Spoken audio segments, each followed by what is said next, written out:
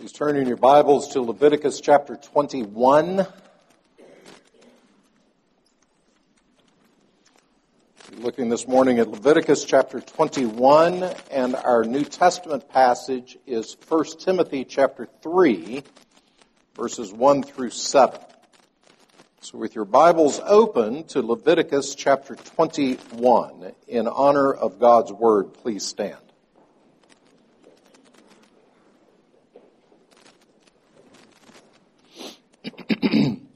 Leviticus chapter 21, beginning in verse 1, hear God's word. And the Lord said to Moses, "Speak to the priests, the sons of Aaron, and say to them, no one shall make himself unclean for the dead among his people except for his closest relatives, his mother, his father, his son, his daughter, his brother, or his virgin sister, who is near to him because she has no husband, for he may make himself unclean. For her he may make himself unclean. He shall not make himself unclean as a husband among his people, and so profane himself. They shall not make bald patches on their heads, nor shave off the edges of their beards, nor make any cuts on their body. They shall be holy to their God, and not profane the name of their God. For they offer the Lord's food offerings, the bread of their God. Therefore they shall be holy. They shall not marry a prostitute or a woman who has been defiled, neither shall they marry a woman divorced from her husband, for the priest is holy to his God. You shall sanctify him, for he offers the bread of your God. He shall be holy to you, for I, the Lord who sanctify you, am holy. And the daughter of any priest, if she profanes herself by whoring, profanes her father. She shall be burned with fire. The priest who is chief among his brothers, on whose head the anointing oil is poured, and who has been consecrated to wear the garments, shall not let the hair of his head hang loose, nor tear his clothes. He shall not go into any dead bodies, nor make himself unclean, even for his father or for his mother. He shall not go out of the sanctuary, lest he profane the sanctuary of his God, for the consecration of the anointing oil of his God is on him. I am the Lord. And he shall take a wife in her virginity, a widow or a divorced woman or a woman who has been defiled or a prostitute. These he shall not marry. But he shall take as his wife a virgin of his own people, that he may not profane his offspring among his people. For I am the Lord who sanctifies him. And the Lord spoke to Moses, saying, Speak to Aaron, saying, None of your offspring throughout their generations who has a blemish may approach to offer the bread of his God. For no one who has a blemish shall draw near, a man blind or lame, nor one who has a mutilated face, or a limb too long, or a man who has an injured foot, or an injured hand, or a hunchback, or a dwarf, or a man with a defect in his sight, or an itching disease, or scabs, or crushed testicles. No man of the offspring of Aaron the priest who has a blemish shall come near to offer the Lord's food offerings. Since he has a blemish, he shall not come near to offer the bread of his God. He may eat the bread of his God, both of the most holy and of the holy things, but he shall not go through the veil or approach the altar because he has a blemish, that he may not profane my sanctuaries. For I am the Lord who sanctifies them. So Moses spoke to Aaron and to his sons, and to all the people of Israel. As far as the reading of God's word, please turn to 1 Timothy chapter 3, beginning in verse 1 and continuing in the reading of God's word. The saying is trustworthy. If anyone aspires to the office of overseer, he desires a noble task. Therefore an overseer must be above reproach, the husband of one wife, sober-minded, self-controlled, respectable, hospitable, able to teach, not a drunkard, not violent, but gentle, not quarrelsome, not a lover of money. He must manage his own household well with all dignity, keeping his children submissive. For if someone does not know how to manage his own household, how will he care for God's church? He must not be a recent convert, or he may become puffed up with conceit and fall into the condemnation of the devil. Moreover, he must be well thought of by outsiders, so that he may not fall into disgrace, into a snare of the devil. As far in the reading of God's word, let us pray. Father, as we have read, we come to the preaching and to the hearing of your word, and we pray that you would show us our Savior, show us the way of life in which we may walk, and show us the joy of your heavenly home. In Christ's name, amen. Please be seated. So as I was working on this passage this week, I thought to myself, there's something I experience on a pretty regular basis that I bet you don't. And that is ordination sermons. Whenever a young man is being ordained to the gospel ministry, a group of pastors from the presbytery come around and we have an ordination service. And in that service, there is a charge, a command, a duty that is preached to the congregation. There is a charge that is preached to the man who is being ordained. I've participated in this, obviously being ordained, but also as a minister now for over 20 years. I've participated in many of these ordination services and heard many charges, given charges myself to young men as they're entering into ministry. But I'm guessing that you may have only heard one or two at the most in your lifetime, if you've heard one or two. And I think part of the reason for that is it's awfully awkward for me to preach this. This is a charge to pastors. This is a charge to priests. It's a picture of the holiness that is expected from the man who would represent God before his people. And as I look at these various components of this picture, as I look at them in my study, as I look at them in my contemplation, as I look at them in self-reflection, it becomes a passage that I would rather not be held up in comparison to. I really would prefer not to be held up with this as the standard. And yet, I am. And so I want to show you this morning how it is not only that we see this charge to the priest, this charge to the one who would articulate the things of God to God's people, but also the way in which you are part of this charge, the way in which you are called to live in light of this portrait that's given to us here.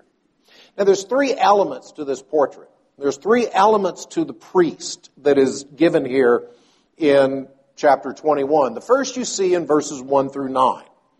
And that is the priest in his home life. The priest in his home life. And then you see second, in verses 10 through 18, a focus on the high priest. The high priest. And then finally, in verses 19 through 24, the priest in terms of his health.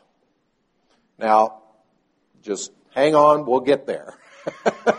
But as you read through that, I mean, these are all health things. You can't come if you're deformed in any way. You can't come if you've got an itch. You can't come in all these other reasons physically that you should not, as a priest, come before the Lord. And so we'll see the priest in his home, the high priest, and then the priest in relationship to his health. Now, this is the secret. This is the secret to the Christian life.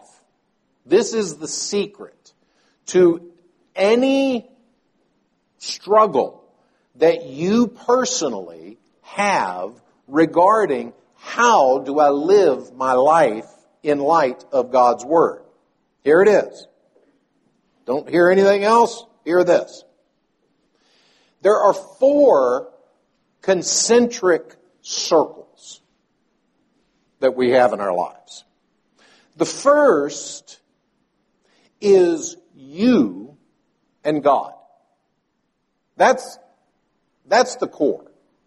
That's right where it starts. That's right where it ends. You are born with your 2 feet. You will die with your 2 feet. And you will stand before God's throne of judgment on your 2 spiritual feet. It is you and God.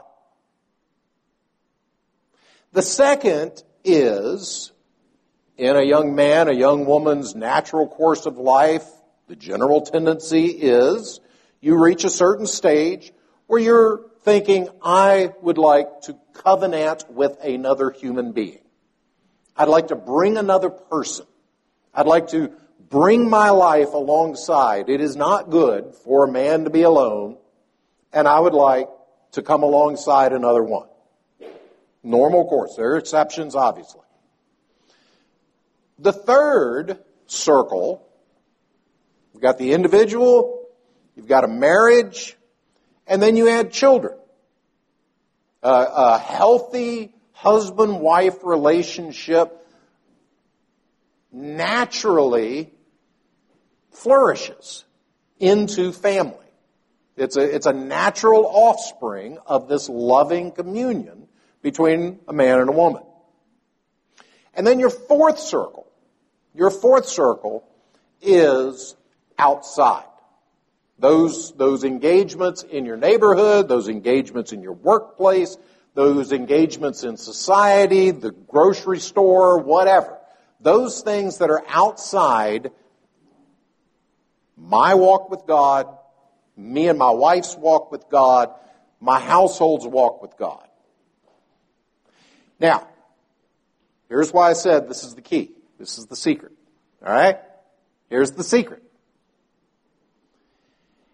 Every time, well, not every time, the vast majority of the time that we see someone jacking it up, we see someone messing it up, the vast majority of the time, it's because something is wrong in this circle. And so I think maybe I could fix it in this one.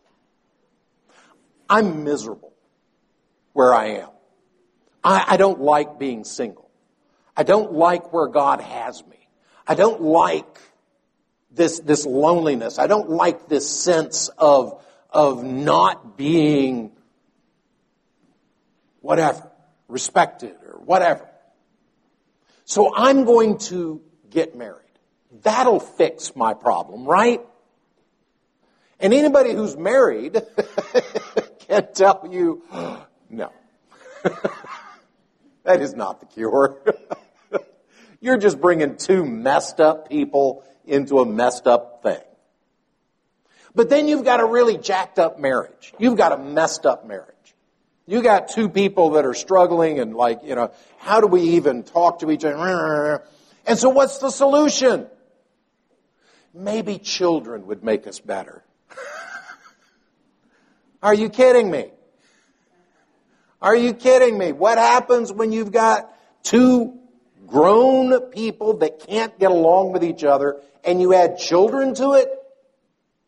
You've got chaos multiplied, cubed, exponentially increased. And then when you've got a problem in your household, when you're discontent, when I'm not right with God, I'm not right in my relationship with my wife, I'm not right in my relationship with my children, then I'm going to take all of that discontent and I'm going to take it into my public arena. I'm going to be toxic and discontent outwardly in the way that I engage with other people. And in fact, it reflects the problem here. I was having a conversation fairly recently at which I was listening to the recount of someone, not in this congregation, who had charges, complaints, concerns about this, and this. And I said, you know what? There seems to be a common denominator. It's not that this is wrong and that's wrong and this is wrong and that's wrong. It's that this one person keeps saying this is wrong and that's wrong. The common denominator is the person. Now, I say all this to drive home this point. If you're going to say, what is the most important thing for the priest? What is the most important thing to conserve the godliness of the priesthood? What is the most important thing that you can find in a pastor? That you can find in a representative of God?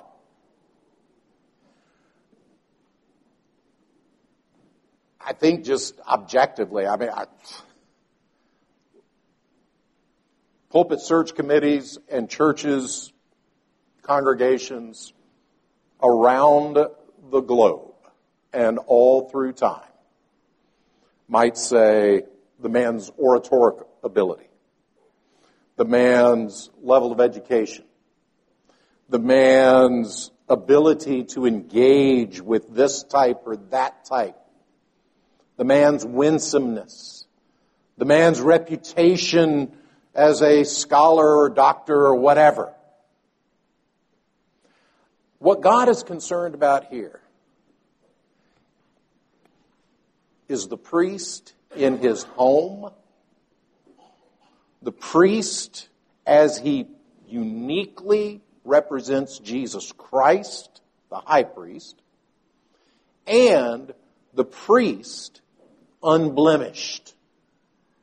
That's what God is most concerned about. Nothing about oratory, nothing about any of these other things that we would look to. So let's look at the image that God calls us to. In verse 4 of chapter 21, he shall not make himself unclean as a husband among his people and so profane himself. Now that word there is a tricky word. It's a difficult word. It's a difficult word because in some places it's translated husband, in other places it's translated owner. If you've got a King James or a New King James, it will say chief among his people. It's a difficult word, and part of the difficulty for this, for those who, just look up the Hebrew. The Hebrew is written over a longer chronography. It's written over a longer period of time. There's more years between Leviticus and Malachi. There's more years of the development of the language between Leviticus and Malachi than there are between Shakespeare and today. So a word that Shakespeare uses, like terrific, has a completely different meaning today. Something that is terrific is terrifying. It's momentous. There's a shock to it. Something that's terrific today is, hey, today's your birthday. Terrific. Words change, and they do in Hebrew as well. But I think it is a common theme that will kind of pull all this stuff together to think of Denethor, steward of Gondor. Denethor is an important figure. He's an important person. He is supposed to rule in the stead of the true king. And he's supposed to keep Gondor while we're waiting for the true king to come along and all those things. But when he oversteps, when he starts thinking he is the king, is when it all gets haywire, isn't it? And that's what God's priest is here, a steward among the people. Some ways a husband, in some ways a chief, but a steward among the people. Representing God as his steward is going to govern both the behavior of this individual and it's going to govern his heart. It's going to govern his children's actions. You saw that at the very last verse there, verse 9. It's going to cover his children's actions. It's also going to cover the most personal and intimate griefs that he has. The grief of a close relative. The one who would mourn over a close relative. But throughout, what unites all of this picture of the man in his home, the man who is given over to God and is given to God's ministry. What you see here is an integrity, a unity of his heart and of his mind. And beloved, that issue of integrity, that issue of are you the same person sitting in your room by yourself as you are when you are in the public congregation, that issue of integrity is what brings this picture of verses 1 through 9 into one whole. The greatest danger, I've been a minister for over 20 years now, the greatest danger in the gospel ministry is ironic because it's isolation. There's nothing more public. If you've been here for any length of time, you've been in my home. As I look out here at the congregation, I think everybody here has been in my house. If you haven't, I know you've been invited. And at the same time, it's very easy to kind of pull back and to say, well, this is the home that you get to see, but this is the home that I don't want anybody looking at. This is the public face. This is the private face that I will keep locked up tight and that I will not let anybody see because it is evil and wicked. And beloved, that distance between who we are as a person and who we are as a persona, that distance, as it grows and grows and grows, gets nasty, ugly, and toxic. And every single instance that I personally am aware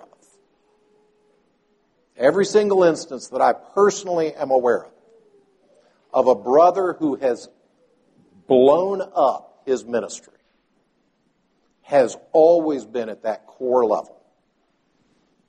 He started having a secret life. Secret from his wife, secret from his congregation. He started saying, well, this little thing is just something that's just me, and I'm not going to bring this into my relationship and my family and my house, blah, blah, blah, blah, blah. This little thing is just my little thing. And that gap, the larger it grows, the greater the sin, the greater the catastrophe. And so, first point of application would be simply that. What's the gap? What's the gap in your life between your heart and your hand? What is the gap in your inner life between your private life and your public words and actions? And beloved, the priest is called to be holy throughout. The second thing we see here in this passage is this image of the high priest. It's the first time this word is used. First time that we see a high priest. And so the point of this is that it is drawing our attention to the high priest as a unique individual. It's a tightening. It's a tightening of the regulation. You can see that the priest is allowed to mourn for a wide range of family deaths. But the high priest, even if his father and mother dies, the high priest is not allowed to mourn. Now, again, here's another little insight, and that is, it's so easy for you and me to think, well, there's levels of Christians, right? It looks like Moses is giving us some levels right here, doesn't it? You got holy, and then you got holy, holy. You got the priests who are holy, but then you got the high priest who's particularly holy. Do we ever think that way about Christians? Do we ever think that way about, well, okay, you're called to be holy, but if you're really holy, you need to do this. You need to commit yourself to the... In Protestant circles, I think probably the call to ministry is sometimes one of the things. If I really, really, really love Jesus, if I love Jesus with all my heart, soul, and strength, it must mean I'm called to ministry, right? Because those are the really, really, really love Jesus people. This, beloved, is not climbing a mountain of holiness. The high priest is not more holy than the other priests. It's not climbing a mountain, it's drawing to a center. And there's a huge difference. There's a huge difference because the more you draw yourself to Christ, the more this holiness, the more this Christ-likeness is going to naturally be reflected. But the more you add things to do, the more you add to your list in order to be holy, the less holy you become. The more you become one of those obnoxious people that's pointing out all the flaws in everybody else. Holiness is not about climbing a mountain. Holiness is about drawing to a person. Elder Robley mentioned in the Sunday school today that one of the things apparently I've said numerous times, I didn't know it, but is I do not preach an ethic. I preach a person. And beloved, that is all the difference in the world. That is all the difference in the world. Christianity is not do these extra things to be holy. Christianity is Christ. Jesus Christ. The perfect Lamb of God, the one who is the perfect priest. Do you know why God is so concerned that the priest, and particularly the high priest, not take somebody who is widowed, who has had any relationship with anyone else before in any way, positively or negatively? Do you know why it's so important? Because what the high priest says is what Jesus Christ says. And if the high priest says that my bride is spotless, then Jesus Christ is saying, my bride is spotless. If the high priest says, I am given to this bride, and this bride is given to me, then it is a reflection of what God is saying in Christ Jesus. That Jesus Christ does not say, well, I'll love you today and I won't love you tomorrow. But Jesus Christ says, you are my bride. And as spotted as you may feel, as spotted as you may look to yourself and even to others, I have declared you spotless. The high priest in every aspect is demonstrating Christ Jesus. And so we're drawing closer to that perfect Adam. This is the image of what Adam and Eve should have been in the garden. Perfect priest, perfect love for Eve, perfect relationship with one another. Now, of course, all of that is broken. But beloved, do you see it restored here? Do you see God restoring it in the priesthood? The high priest as he pictures Christ, his love for the bride, his commitment to the church.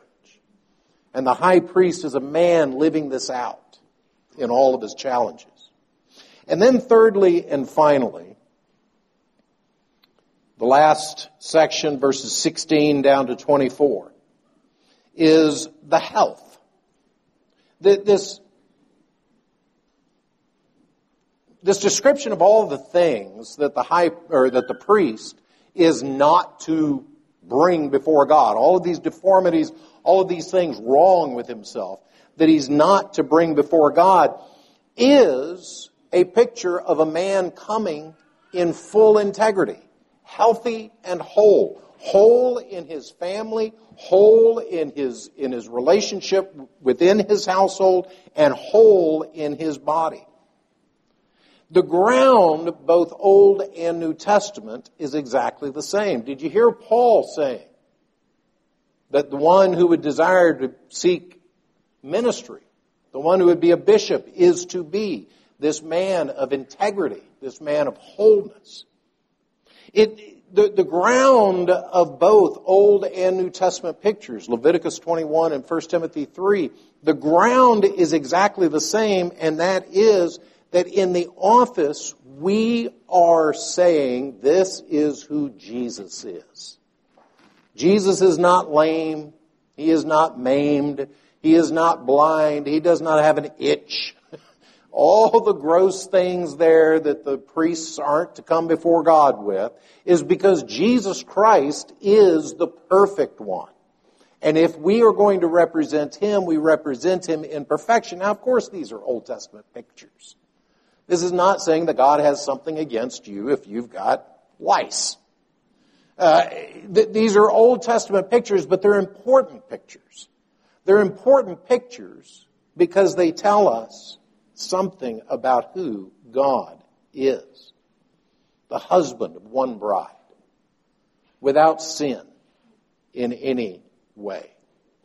I mentioned over 20 years that increasing gap between my public and my private. And beloved, that's true of all of us. That's true of all of us. If you think that is not true of yourself, then I invite you, not right now, we can do it after the service if you'd like, but I invite you to come up and stand here. I'll turn the microphone on for you.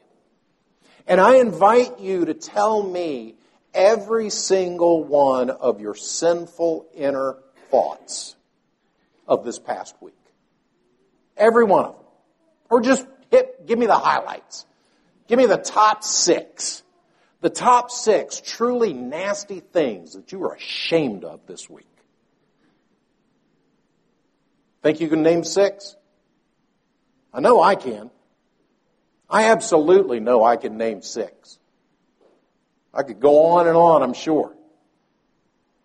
Beloved, this is the problem of a distance. When those deeds that are private become public knowledge, we're humiliated, we're ashamed, we run and flee. But the solution is not just clamp down. The solution, interestingly, here in Leviticus 21, the solution in 1 Timothy chapter 3, and the solution in this entire area, God's law shows us what holiness is.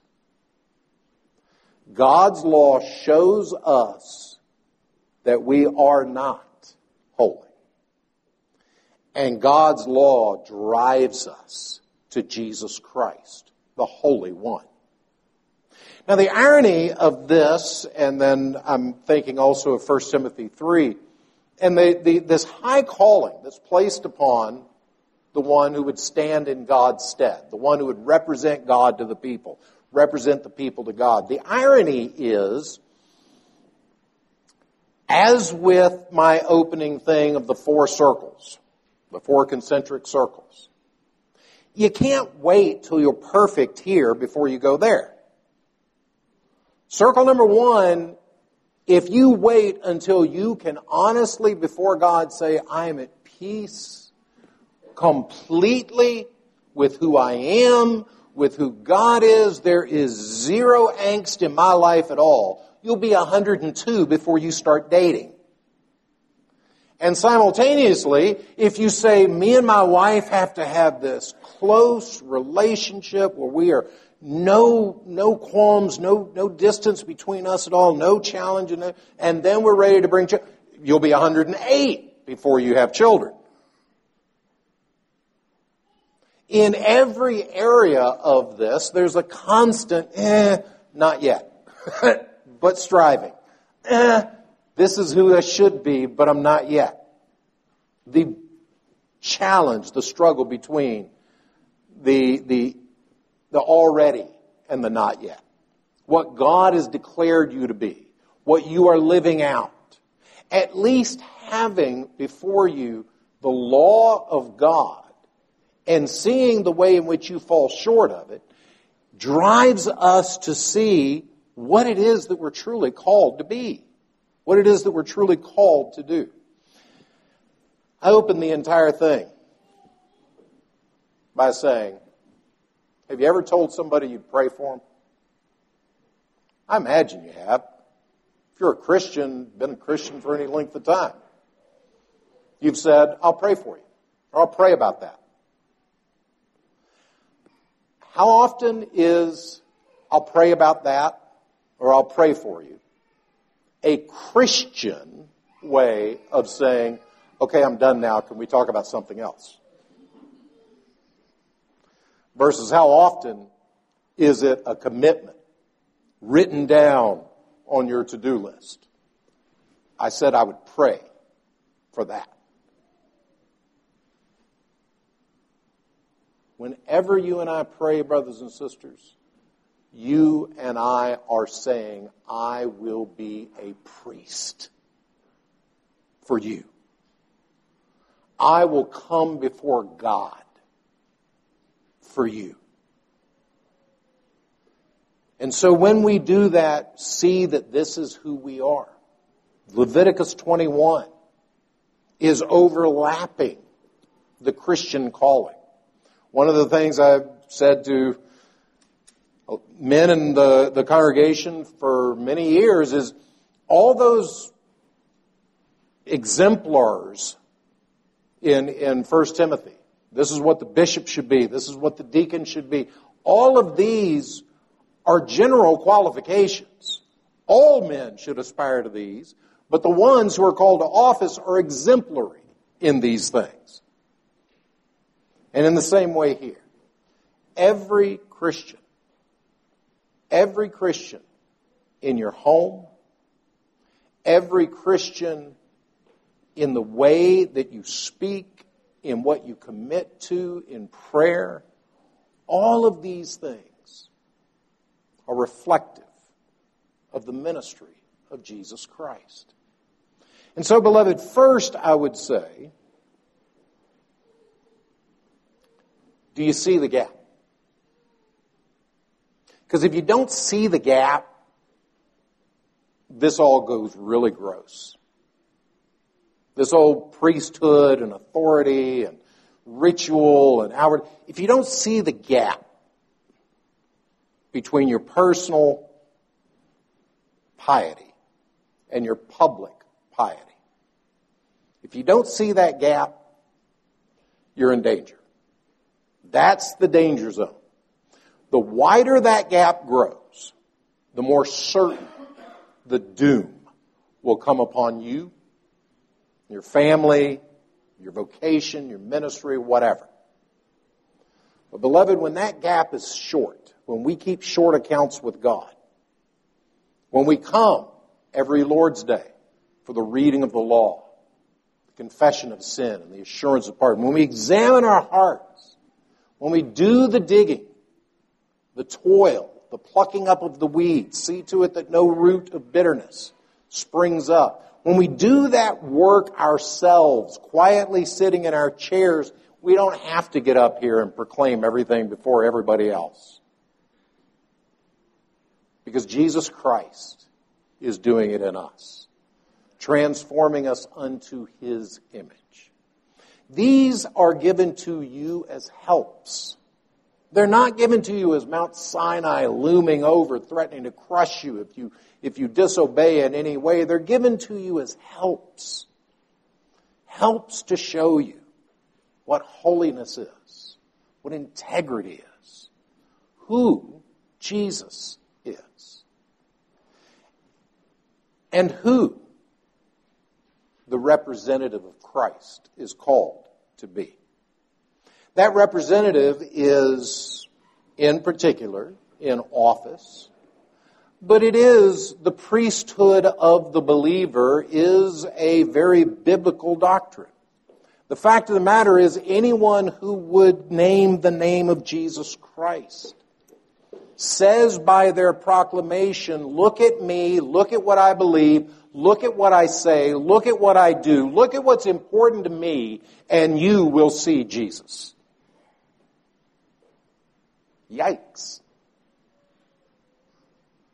Look at what is important to me, and you will see what is important to Jesus.